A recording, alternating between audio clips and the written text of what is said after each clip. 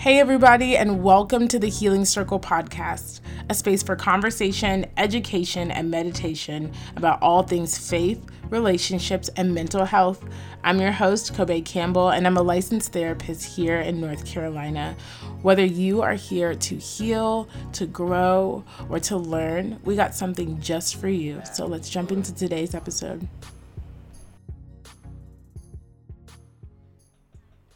Hey everybody, welcome back.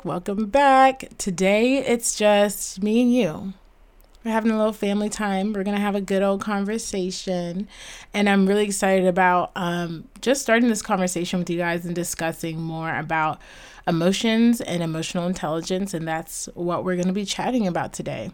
So on one of my favorite podcasts, the hosts had said something that had me like, let me turn this off. I can't right now. They mentioned, what did they say? They said feelings are not facts. And it was in context of like when you're frustrated with someone and you're feeling something, you got to think about your feelings, or your feelings are not facts, so disregard them. They didn't say disregard them, but that was the context in which it was used. And it made me think, I have been developing thoughts on this for a very long time internally, and I should probably share them with people, especially now that I have a platform to do so. So I disagree with the idea. I agree with the idea that feelings are not facts, but I just don't feel like that's a complete idea. I think that feelings are not facts, but they lead to them. Emotions are such a foundational part of our identity and our everyday existence, and we cannot separate emotions from the human experience. God designed it that way. And so there's a particular empathy and sadness I have for people who emote often like me, because it can be difficult to exist in a world where people are constantly disregarding this thing that is like how you function, and really should be how all people function. So I see it as emotions are tools. If you're constantly trying to put them away or you never need them, you're probably not interacting with them correctly. You don't use a screwdriver to try and hammer a nail into a wall. And I think a lot of people don't know how to interact with their emotions, and so they just try to disregard them. And I don't even think they realize that they can't disregard them, because you're having a feeling about a feeling. Now what? It's like Inception, truly. And I think I hear this rhetoric about, how to deal with emotions and how to interact with emotions that other people are experiencing, or we may be experiencing, whether it pertains to, I hear it a lot in the context of entrepreneurship, whether it pertains to entrepreneurship or whether it pertains to friendships or relationships that we have in decision making. It's like, if you're making a decision, you need to put your emotions aside. And it's like, no. Emotions are literally a part of our survival guide. They're a biological survival guide. Yes, they can lead us away from what our current objective is, but they're going to lead you somewhere.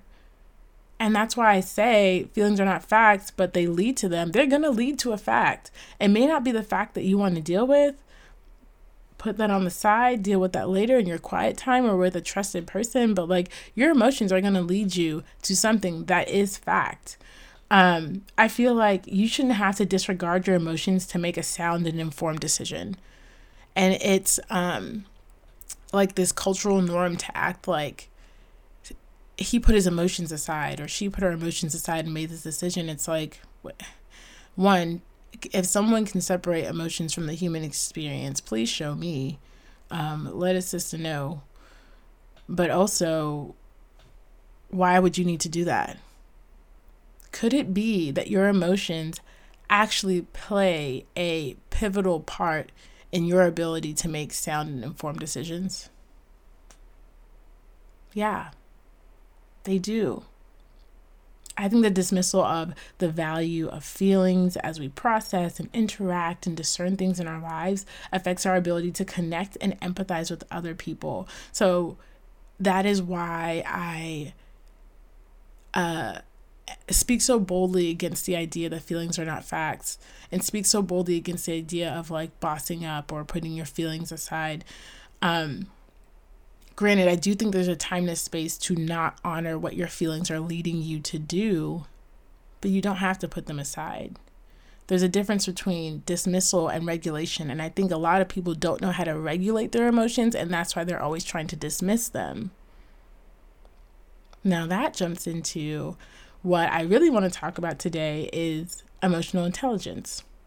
So, emotional intelligence, also known as EQ, refers to the ability to identify and manage one's own emotions as well as the emotions of others. There are 5 components to EQ: self-awareness, self-regulation, self-motivation, and empathy plus social awareness. When we talk about self-awareness, can you recognize what emotion you're feeling? And can you recognize how it affects you? That sounds like such a basic thing, but it's truly a skill that is developed. It's truly something that is difficult for many grown adults, even with children, to process.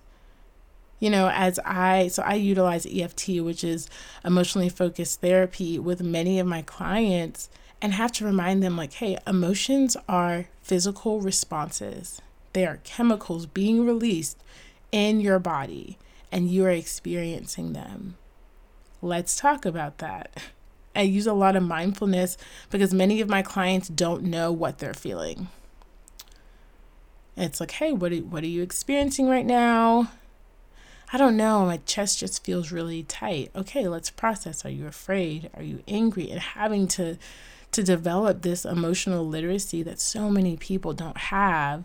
And that is terrifying, not just for ourselves, but also for our ability to connect to other people.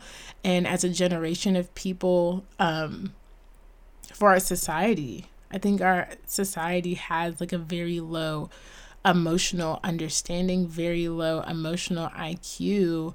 And unfortunately, as we are in a pursuit to have more things, to have more pleasure, to have more access, to have more power, people are continuing to encourage low IQ for the sake of things, for the sake of status, for the sake of power.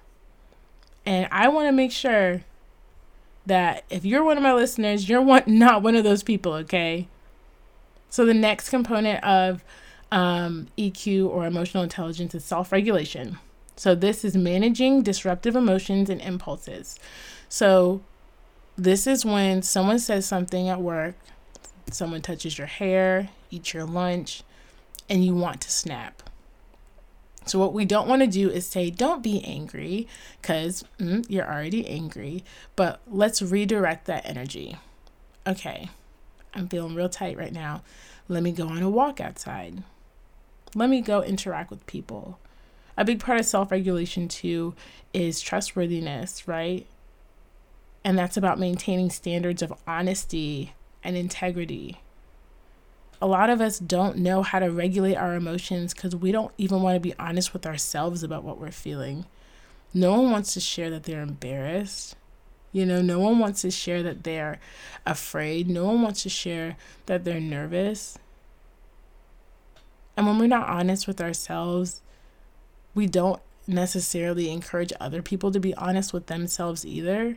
And that's how low emotional intelligence, that's how a lack of empathy is like spread. And I feel like it can spread like a disease. You know, I was talking to my sister the other day about how something that has been really difficult for me, and I've seen be really difficult for other people, is people who are vulnerable, which is a sign of emotional intelligence, often are seen as weak, right? Because we're always humbling ourselves. We're always saying, you know what, I was wrong. We're always saying, hey, I know this sounds so stupid, but that really hurt my feelings. And if the other person who's on the receiving side does not have emotional intelligence, their response is going to be, you're being childish. That's silly. Why does that matter to you? Rather than, tell me more. What was frustrating about that? Is there something else that happened that reminds you of that moment? Let's talk about it. How can I make you feel more loved? Also, maybe asserting boundaries and saying like, hey, I want to continue doing this. It's really important to me, but let's talk about how it is really painful for you and what we're going to do about it. Emotional intelligence, it almost demands humility. And most people don't want to have to deal with the pain that comes with that. I don't know many people who want to. So let's talk about now self-motivation.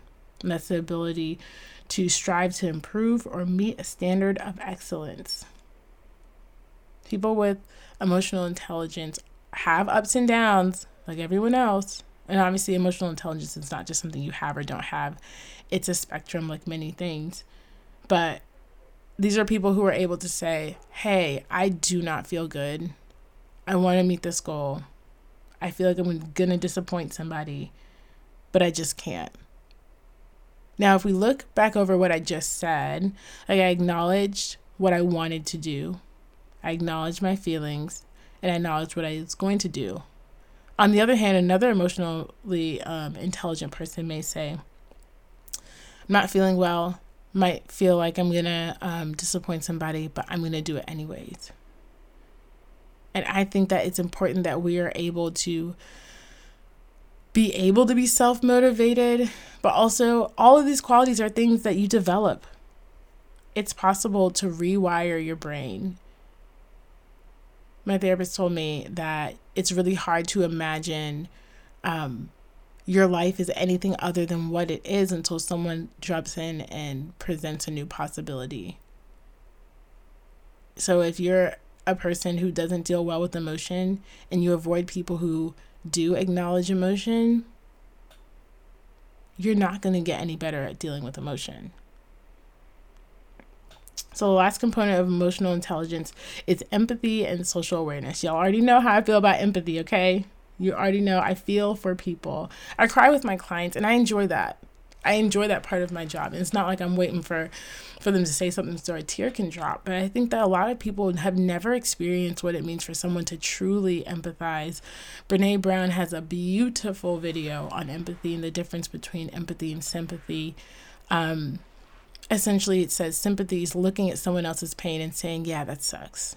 And empathy is getting down there with somebody in the depth of their pain and feeling it with them. So many people have missed opportunities. So many people have seen other people observe their pain but not engage with it. People can't engage with pain in other people when they don't engage with the pain in themselves. You can't truly connect to other people unless you allow yourself to connect with what you are feeling within yourself. Those dreams that you have of being a CEO, of being a leader, of being a mother, of being a husband, of being a wife, of being a father, all of those positions, all of those jobs require actual interaction and intimacy. A successful mother, father, and friend is an intimate mother, father, or friend. But if we don't want to acknowledge our emotions, how can we become intimate with people? I don't know if that's possible. Empathy is defined as sensing other people's feelings and perspective and taking an active interest in their concerns. Right? And that's part of social awareness, is being able to know the body language of someone who's sad because you've observed your own body language when you're sad.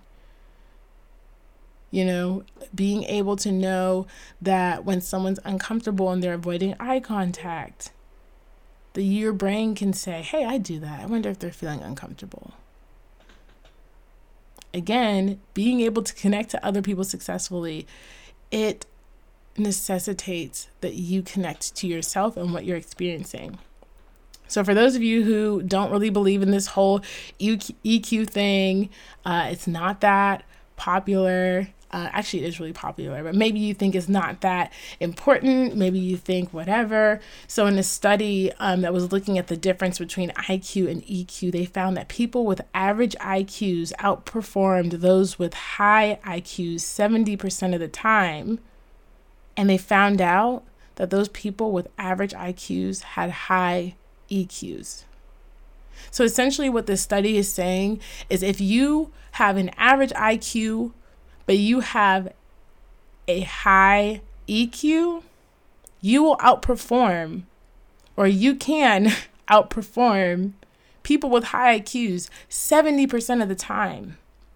EQ is responsible for 58% of your job performance. 90% of top performers have high EQ. People with high EQs make $29,000 more annually than their low EQ counterparts. If you're really trying to boss up, if you're really trying to make money moves, if you're really trying to be a CEO, COO, CFO, CE, whatever, you need to engage with your emotions. Because what good is it for you to be over people that you can't connect with, that you can't empathize with? People don't want to work for robots. They want to work for people who care. They want to work for people who they believe are invested in their well-being. And how can you be invested in the well-being of someone if you're not invested in your own well-being? What makes you a boss in your life or in your work, in your family, isn't your ability to disregard emotions. It's your ability to efficiently interact with them. To efficiently interact with them. When I'm angry, my voice raises. Also, when I'm excited, my voice raises. But when I'm angry, my voice raises. I have to be conscious of how my tone of voice comes off when I'm upset. Right? So for me, I have to pause. You might want to do the rapid fire back and forth, but I have to pause and be like, okay, Kobe, breathe in, breathe out. Now think about what you want to say. Now say it. Now, do I do that perfectly all the time? Absolutely not. Absolutely not. Not at all. But what is intelligent about that behavior is reflection. You can't reflect on something you keep trying to shove away. You can't keep being like, oh, okay, well, I feel angry. I got to push these emotions away. But now I'm going to develop a high IQ or EQ? No, that's not how it works. I feel like the true issue is that emotions bring up things that we don't want to address. Feelings are not facts, but they lead to them. And those facts that our feelings are leading to, we don't want to talk about it. Why do you get upset when your significant other doesn't text back immediately? Is it because you have abandonment issues from your childhood? Why do you not like people touching you? Is it because someone crossed that boundary at some point in time and you don't want to talk to someone about it? Why do you feel like you always need to repeat what you're saying? Is it because you grew up in a family where you feel like you weren't heard? So many people talk about move on, push forward, forget the past, go for your future. But your past in many ways determines your future. If you don't go back and deal with the things that affect how you relate to yourself and how you relate to other people, your past is always going to be a part of your future. And the worst part is you're not even going to know how. At least when I go back and I deal with my stuff, as I go in the future, I know where to look for things. I know to think, there's a possibility I might be a little greedy here. There's a possibility that I might get a little snappy here. There's a possibility that I'm not going to want to share myself with these people. There's a possibility that I'm going to have trouble communicating myself. But when you don't go back, when you don't walk through those moments that were formative in your life, those moments that defined who you are and how you relate to yourself and to other people, what you believe of yourself and what you believe of other people, your future is not yours. Because that little kid who's being ignored in your heart and in your mind is going to be running that office when you're the CEO. The little kid's going to pop out and you're not going to know when. You're not going to know how. You're not going to know with who. You're going to be triggered by things you don't even realize. And that is why it's so important for us to develop EQ, to develop understanding. And that always begins with acknowledgement. So I want to challenge you guys to take one day, or even half a day, even an hour. By the end of your day, or by the end of that half day or the hour, I want you to grab a journal, write down what you felt, positive or negative, and ask yourself why.